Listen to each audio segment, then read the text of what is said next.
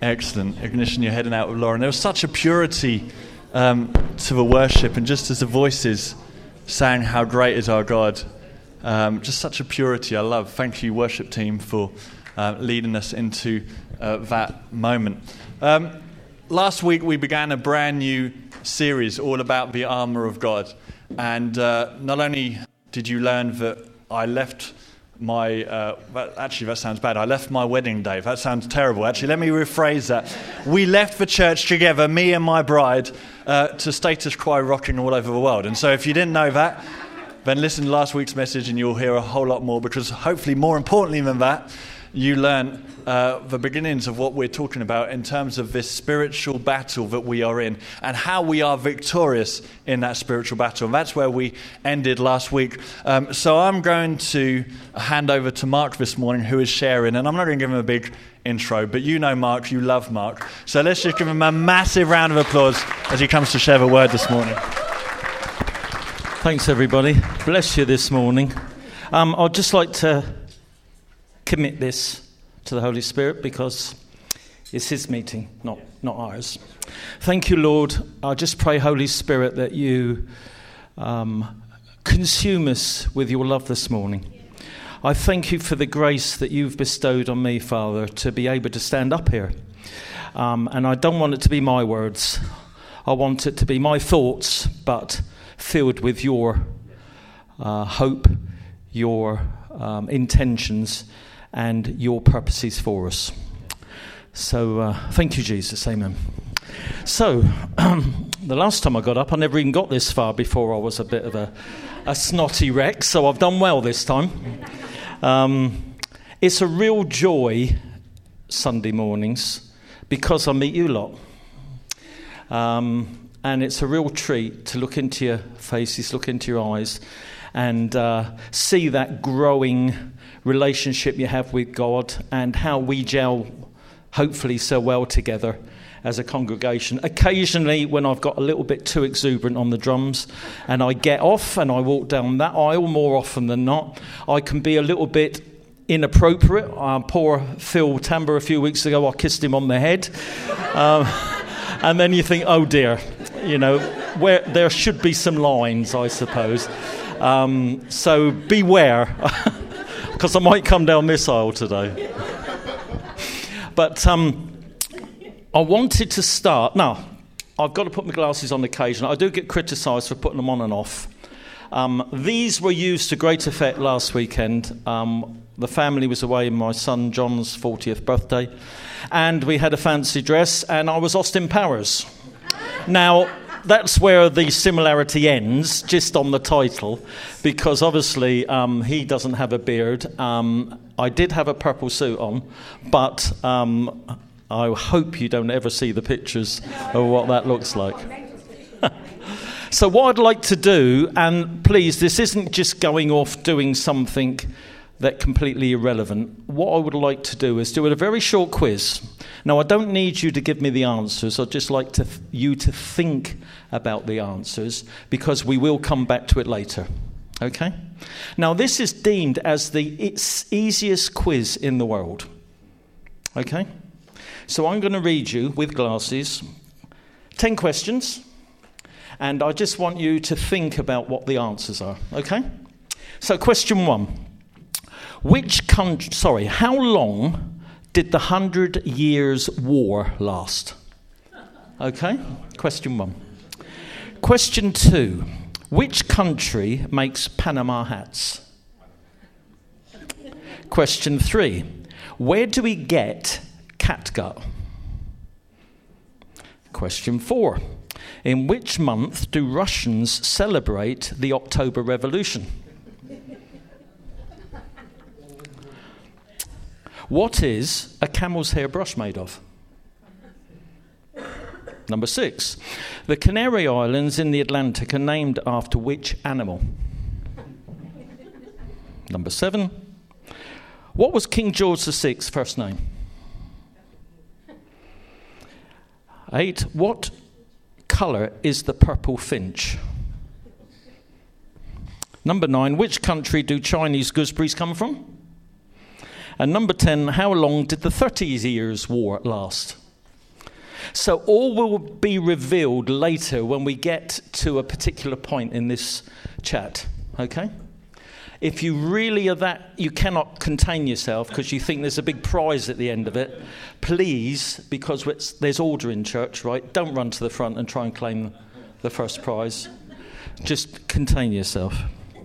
So, Pastor Steve started last week about the armour of God, gave the overview, and I'm going to talk specific on truth and righteousness. Now, it's important to put things into context, isn't it? And we've got to know why we're doing all this. And the Bible has three, I'm sure it has 1,000, but it has three very fundamental purposes and principles. It allows God to communicate who he is to us, to declare his goodness, his love, holiness, and faithfulness to it. We all agree that the Bible does that? In 2 Timothy 3:16, 17, it says it's for reproof, correction, and training in righteousness. So it's meant to do us good. And thirdly, it allows us to come in alignment with who we are created to be. God did not just think, oh, that miserable bunch of sinners, I'll do them a favour and just won't send them to hell, I'll let them go to heaven. He didn't do that. He had a purpose for us before the foundations of the earth. And it was lost. And it broke his heart because we're made in his image. And he had to restore that. And that is outworked through the Bible. It's a story of love. Okay? So quite often 1 Corinthians 13, I didn't have time to double check because it might have been 12, but I think 1 Corinthians 13 is the one they use at weddings. You know, and it talks about high-sounding cymbals, but if you have not love, you've got nothing. So everything in those respects revolves around love. God's love to us and our love towards God. It doesn't matter how much we know of the Bible. It doesn't matter what we do. It doesn't matter how passionately we defend what we believe in. Standing on a soapbox, waving flags, shouting at people who are not following what you think they should do, counts for nothing if it's not done in love. So when we talk about the armour of God, I don't want you to forget that, because it's about love. The other thing is, of course, love is an act of worship. Present your bodies, Romans 12:1. Present your bodies as a living sacrifice, which is reasonable service or worship. We're meant to die to self. So in Matthew 22:37 to 40, I've got a few I will read. Oh dear, what was that? That's the clock. I've got 2 minutes left. That can't be right. Oh well, you'll have to give me a dirty look, Steve. 22:37 to 40. It says, Jesus said to them, you shall love the Lord your God with all your heart and with all your soul and with all your mind. This is the first and great commandment. And the second is like unto it. You shall love your neighbour as yourself. On these two commandments hang all the law and the prophets. It's about love. So when we're looking at the armour of God, we're not looking about how we can have a good scrap. Okay? It's about love. So, it's also about contentment. Because if we're secure and safe, as Ellie mentioned about identity, we can only really outwork a love relationship with God if we know who we are. And Paul had so many things going wrong in his life. Misunderstood, like Jesus, beaten unto death, almost stoned, put in prison. Yet, in Philippians 4:11 to 13, he lived in contentment because he knew the Father, and through the works of Christ, he was able to outwork his faith. And you know, and when you've got that, and you've got that contentment, you haven't got strife, you haven't got tension, and you can operate in love because you haven't got challenging. You know, when it says love God with all your heart and love your neighbour as yourself, there's not a lot of room for being me, is there? So again, we'll look at how that works. And I want to get to a point in a minute, and I'll be moving on to it now, because we're going to be talking about Ephesians, book of Ephesians generally, specifically Ephesians 6. But I want to give a little bit of background to Ephesus. Steve touched on it last week, and I just want to look at it. Ephesus was a multicultural city on the coast of southwestern Turkey, today Asia Minor, as was. It had a lot of Greek influence, a lot of Roman influence, a lot of Eastern influence, maybe as far as China, India. Jewish culture were brought in because of when they were all sent out, the diaspora, they were all spread all over the place. Synagogues were set up. So there was a real mix. And then you got these Christians coming in and messing it all up, because they basically said all of the rest is wrong to one degree or another. The city was a free city. It meant that they could have their own governorship. They didn't need the Romans to be really on their backs all the time.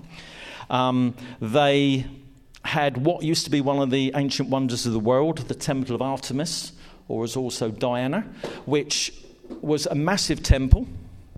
It wasn't the place that probably we would have visited as Christians. It had... Outside, there would be temple prostitutes. You know, you think temple and prostitutes don't seem to work too well together, but nevertheless, that was the Greek and Roman influences at the time. So you think to yourself, well, that's then. It's nothing like this today. Really? You know, I mean, it's shocking. So what happened in Ephesus is happening to us today. We've got conflicting cultures, we've got conflicting beliefs, we've got a challenge to our identity, we've got sensuality creeping out of every spare brick that there is, and we have to contend with these things. So let's just have a look at what the Bible says about Ephesus. Okay, so firstly, it's four very distinct passages in the Bible about Ephesus. The first, of course, is in Acts. We know that around AD 48 to 55, Paul went to Ephesus on many occasions. He found, the first account is he found some disciples there, but they never heard of the Holy Spirit. So there was people who were believing, but were not in fullness and power of the Holy Spirit. He spoke in the synagogue for 3 months, and then they basically didn't want him back. So then he set up house church for 2 years. There was many, many miracles. The story about the use of the handkerchief, Paul laying hands on a handkerchief and it being given to people who were sick and then being healed. He cast out demons, the 7 sons of Sceva. They were occultic practice, and he came against the occult. And many, many people believed because of what Paul preached, which was Christ crucified and Christ resurrected, to give us a relationship back to God. And that's the essence of what everything that we should be doing. In love, we should be telling that story. So then there, around AD 60, Paul wrote the letter to the Ephesians. This was aimed at maturing Christians. Now, he'd been there on and off up to 5 years prior to that. He had established a church that probably was thriving. And now he sends this epistle to encourage them on how to grow in their faith and become mature. And chapter 6 is the one where we talk about the armour of God. So it's not just this random story. It's not an admonishment book. He did other letters that may be more admonishing based. It was about showing people how to live an effective and fulfilled Christian life. And in chapter 6, he talks about the armour of God. He also then, a few years later, sends a letter to Timothy. Timothy was a young man, had been with Paul, and he had been sent, probably completely unprepared, because he was quite a timid young man, into a hotbed of tension in the church of Ephesus. There was lots of people contending for, well, I want to be in charge, and Taffy's sitting in my seat, what's she doing there? And all of those sort of things was going on, and then creating order and structure within the church. So you can see how the church is evolving. It's come out of chaos. It's been established where Paul is trying to set some guidelines on Christian maturity. Then only 2 years maybe later, we've got the situation where things are going a little bit wrong. because the human nature is, and we know it with Uriah Heep, don't we? Come in as a nice little servant until I can get some influence, and then I want to take over. And that's what was happening in the church to an extent. But this is what worried me when I looked at this. And if we go to Revelation 2, chapter 2 to 4, verse 2 to 4. And this is chapters 2 and 3 are about letters to the churches in Asia Minor. And the first one is Ephesus. And it says this, and I'll go from verse 2. I know your works and your labor and your patience and how you cannot bear them which are evil. And you have tried them which say they are apostles and are not, and have found them liars, and have borne and have patience, and for my name's sake have laboured and have not fainted. Well, they finally got it, didn't they? No.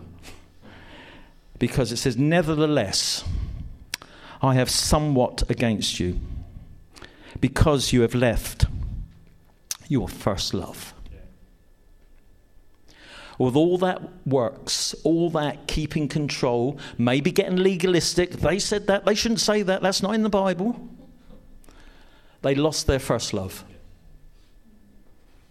And all that stuff that was in Ephesians, the judgment on them was, remember therefore where you are fallen, and repent, and do the first works, or else I will come to you quickly and remove your candlestick. Take the Spirit of God away.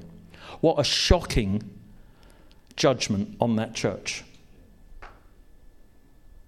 So let's now go back to the armour of God and say, in the light of it being about love and about identity, what are we talking about?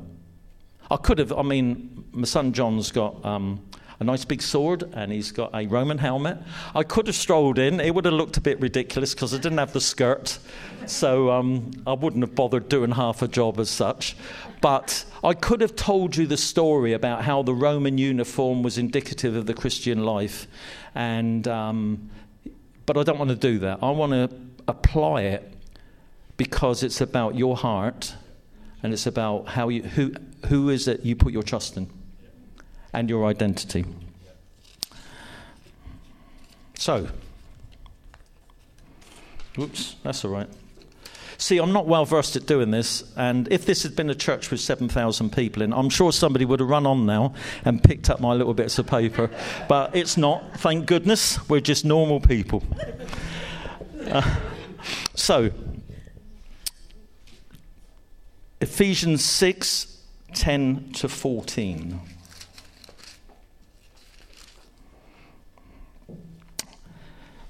Where are we? Right. Finally, my brethren, be strong in the Lord and in the power of his might. Put on the whole armour of God, that you may be able to stand firm against the wiles of the devil. For we wrestle not against flesh and blood, but against principalities and powers, against rulers of the darkness of this world, and against spiritual wickedness in high places. Therefore, take upon you the whole armour of God, that you may be able to withstand in the evil day, and having done all, to stand. Therefore, having your loins girt about with truth, and having on the breastplate of righteousness. Those are the first two parts of the armour that Paul refers to. He didn't say put your boots on.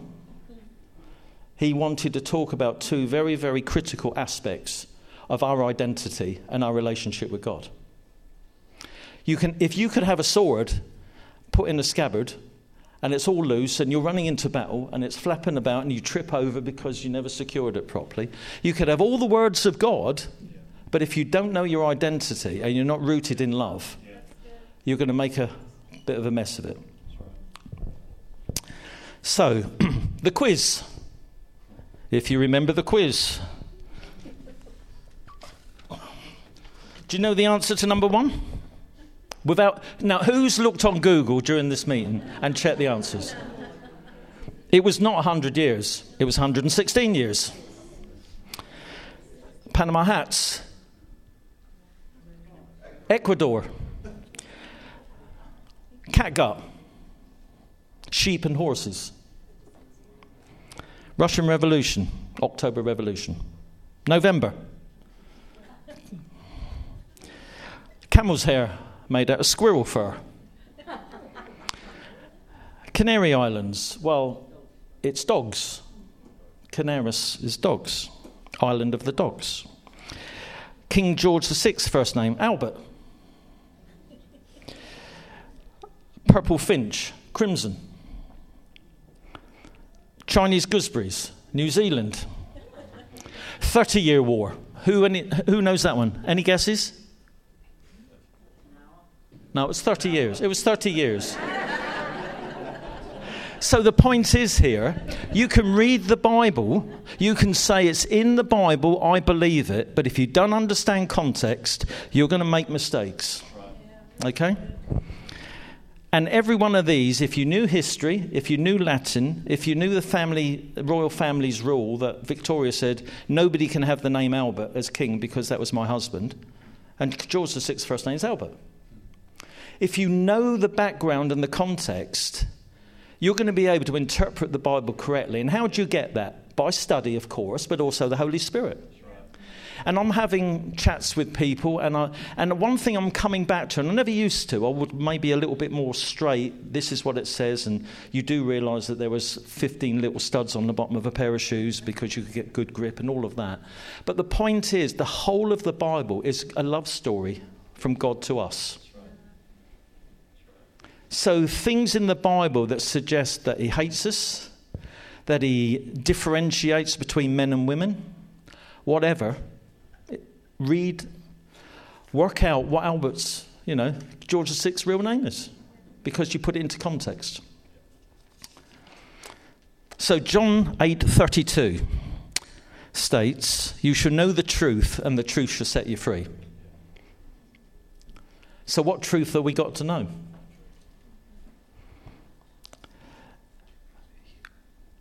The world is full of my truth, your truth, our truth. We can all agree until you disagree with the other person's truth. And then all of a sudden, no, you're not truth because I am. So it's not really that fair. As long as you're happy to do the emperor's new clothes situation and agree with everything and celebrate everything because it means that you're inclusive and it's all about truths. But there is one truth, and Jesus is the truth. He is the way, the truth, and the life. That doesn't mean we disrespect people. It doesn't mean we get placards. It doesn't mean we stand on soapboxes. But we've got to know the truth based on who we are and who God is. Because one day we all have to be accountable to God, don't we? And me standing up here today, it says you have to be even more accountable. So I'm a bit of a chicken. I don't really want to go in front of God and say I bottled it. Now, we know Satan knew Scripture because he quoted it at Jesus, but he didn't understand it. We know the Pharisees knew the Bible, the Torah off by heart. But Jesus said to them, you don't know it refers to me. So it's getting behind the word and getting to the truth behind the word in the context in which it's said. In the King James, it says about girding your loins with truth. Now, there's two aspects to this. Where my weight has varied over the years, sometimes trousers have been tighter or looser based on the season. And sometimes, if I don't put my belt on tight, it's a little bit awkward and embarrassing, particularly if you're doing jobs in the garden and bending down. So there's one aspect of having the belt tight, so it holds things in place, and it holds your breastplate. If in the context of this, it holds the breastplate in place. But the other aspect of girding your loins with truth is referenced in Proverbs 31:17, where it's talking about a woman who needs to tuck her dress into her belt so she could run and not trip. Now, isn't that nice that your righteousness is secured through knowing the truth. And the things that can trip you up, you can cover in truth. So if you're running, for a woman particularly, and she's got her skirt, long dress, and, she won't be able to run. So having it tucked in means that she won't stumble. And how true is that for us about not stumbling? Now, to get the truth, you've got to, when you pray and you read the Bible, you've got to do it with the Holy Spirit. You cannot just go, boom. There used to be promise cards years ago when I first went to church. I don't think it was really expensive, but you could buy a little box, and there was about 100 little rolled up pieces of paper in it, and you could pick out a promise and stand on that promise. And how many disillusioned Christians have we ever had? Have you ever been disillusioned because that which you were promised has not come to pass?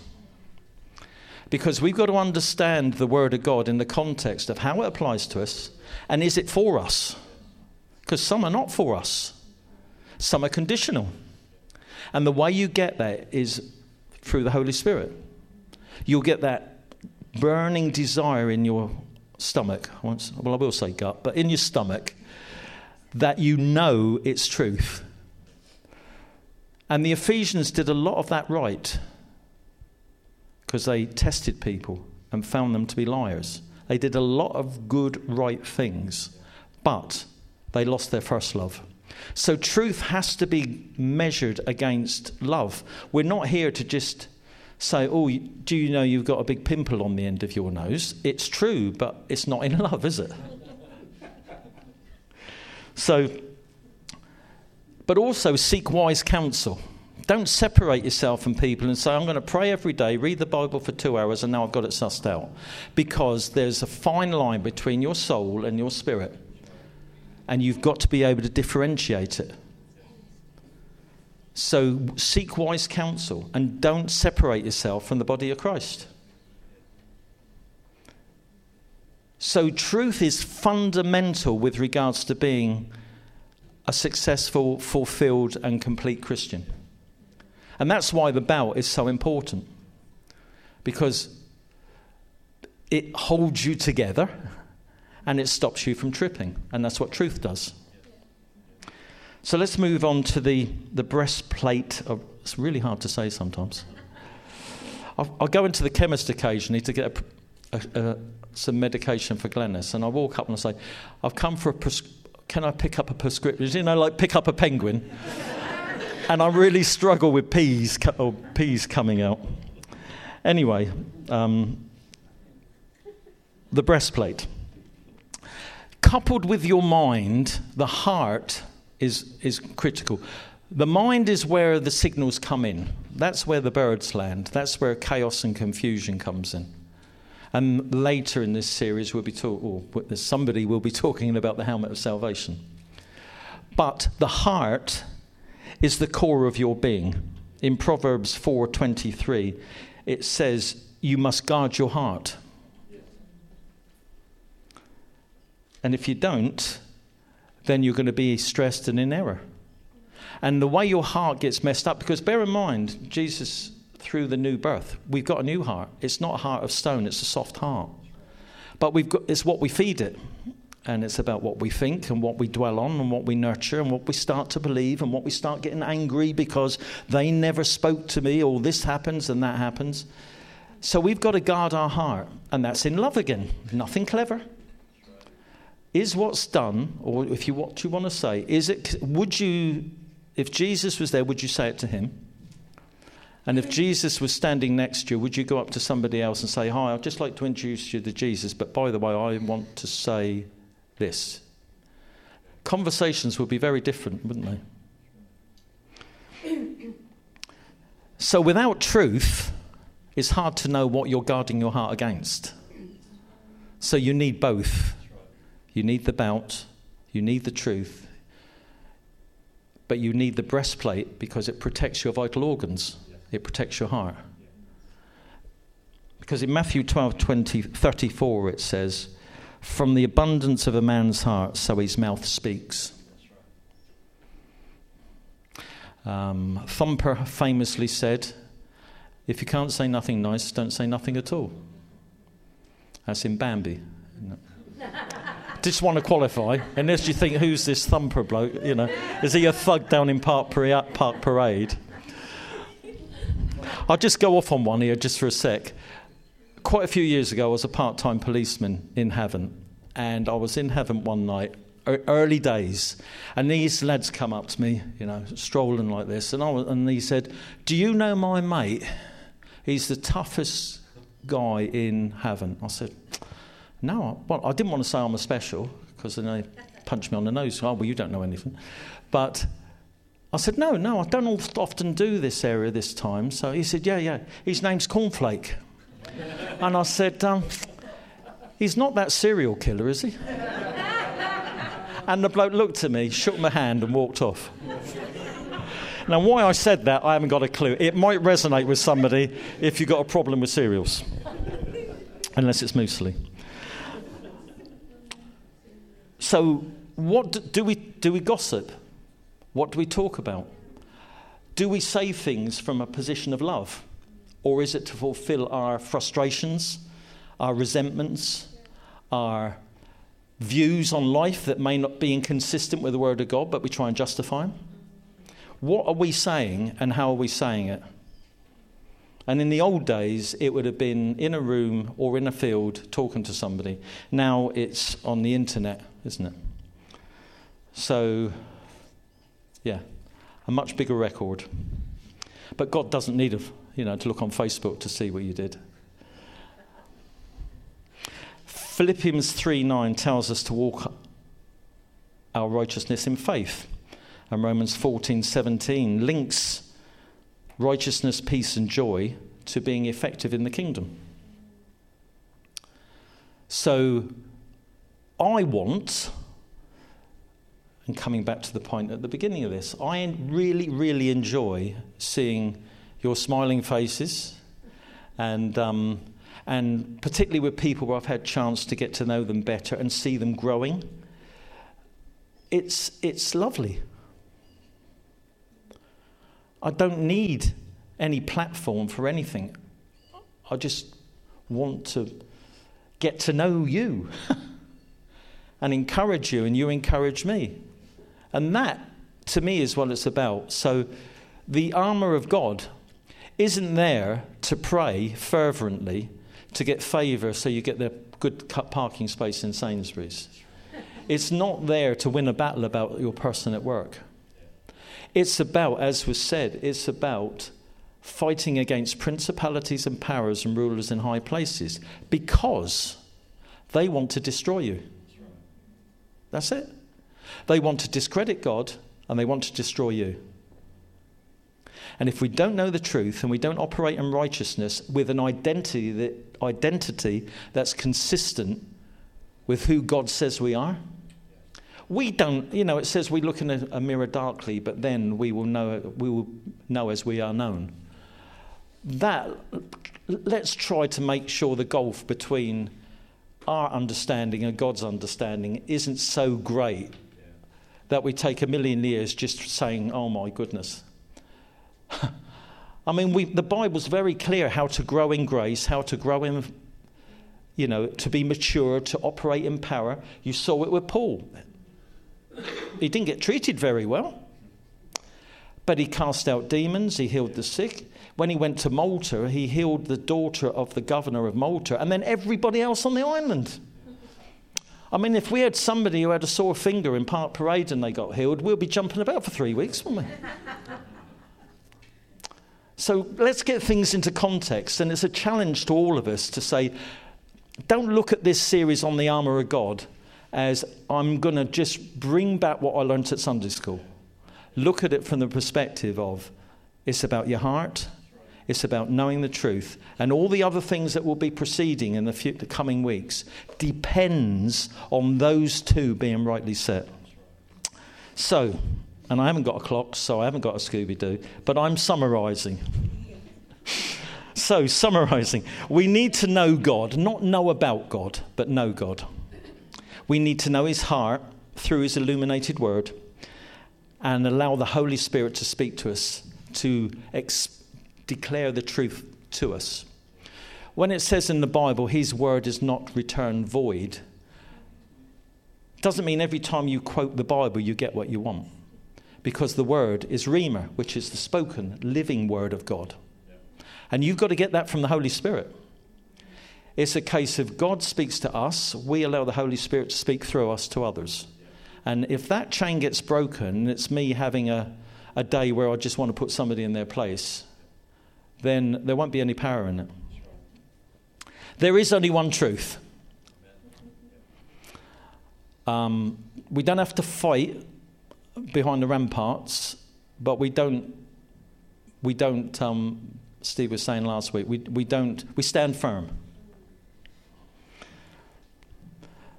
We tighten the belt so it doesn't slip, and we gird our loins so we don't trip. So if there's a little analogy, slip and trip, you don't want to do either, but it will stick in your head with regards to the belt of truth. Guarding your heart is the essence of the breastplate of righteousness.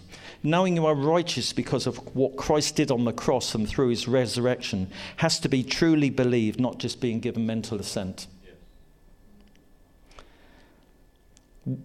We must have. It comes back to Psalm 91. Though I dwell in the secret place of the Most High, I shall abide in the shadow of the Almighty. It's about intimacy.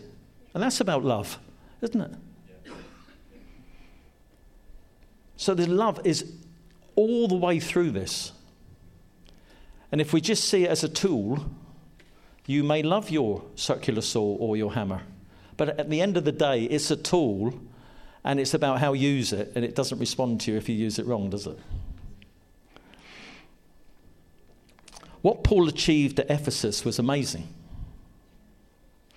And like I said, we would have been over the moon and would have repeated that. Do you know 14 years ago on that Sunday at Family Church Haven, this happened, and okay, what happened since?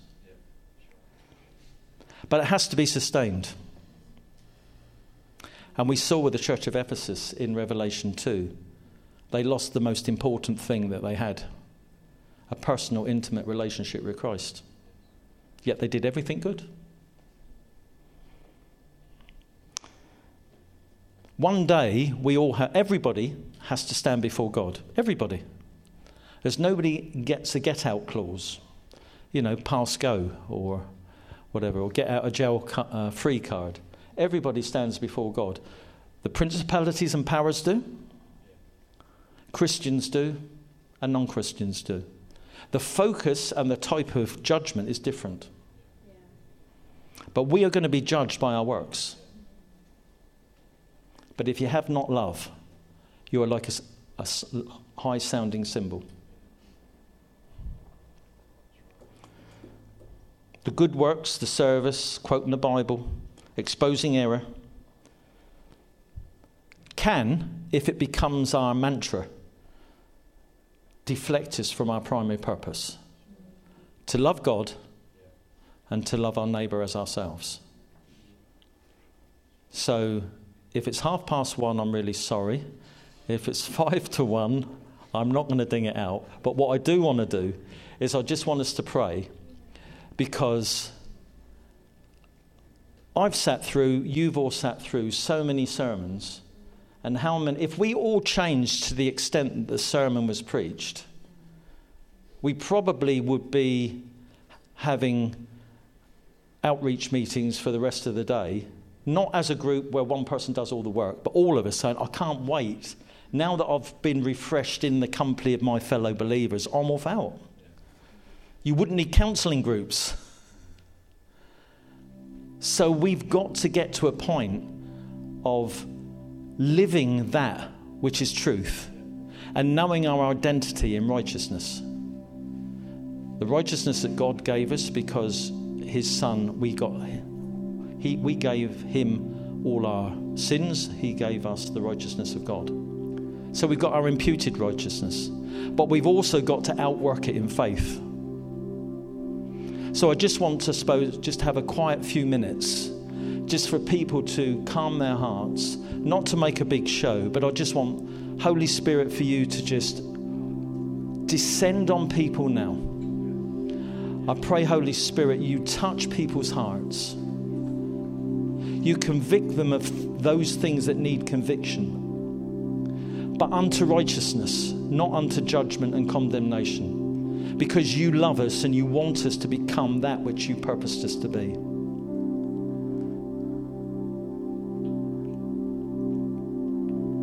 Holy Spirit, move amongst all of us. Give us the courage and the boldness to stand for what we believe. Give us the courage and boldness to speak to somebody if we need help. And allow us today to move into a new realm of understanding of you, because we understand that in ourselves there's nothing, but through your righteousness we are fully accepted by the Father. And that fully understanding the truth of what you did on the cross and what you did through your resurrection to give us a new heart, to restore us to that position that you intended before the foundation of the earth. And that for each one of us, we have a unique, special purpose that nobody else can do. And I just pray, Lord, that we have this earnest desire deep within us to start to seek that. It doesn't come off of a tree easily. It's something that has to be nurtured, that has to be cared for, that has to be searched. And I just pray, Lord, that you'll give us that desire, and that your love is not our natural love, but your agape love would well up within us. That sacrificial love that allows us to see past the sympathies, but towards the deep hurts of others, so that we can be an answer in their time of need, as you are to us. So I just thank you for this morning, Lord.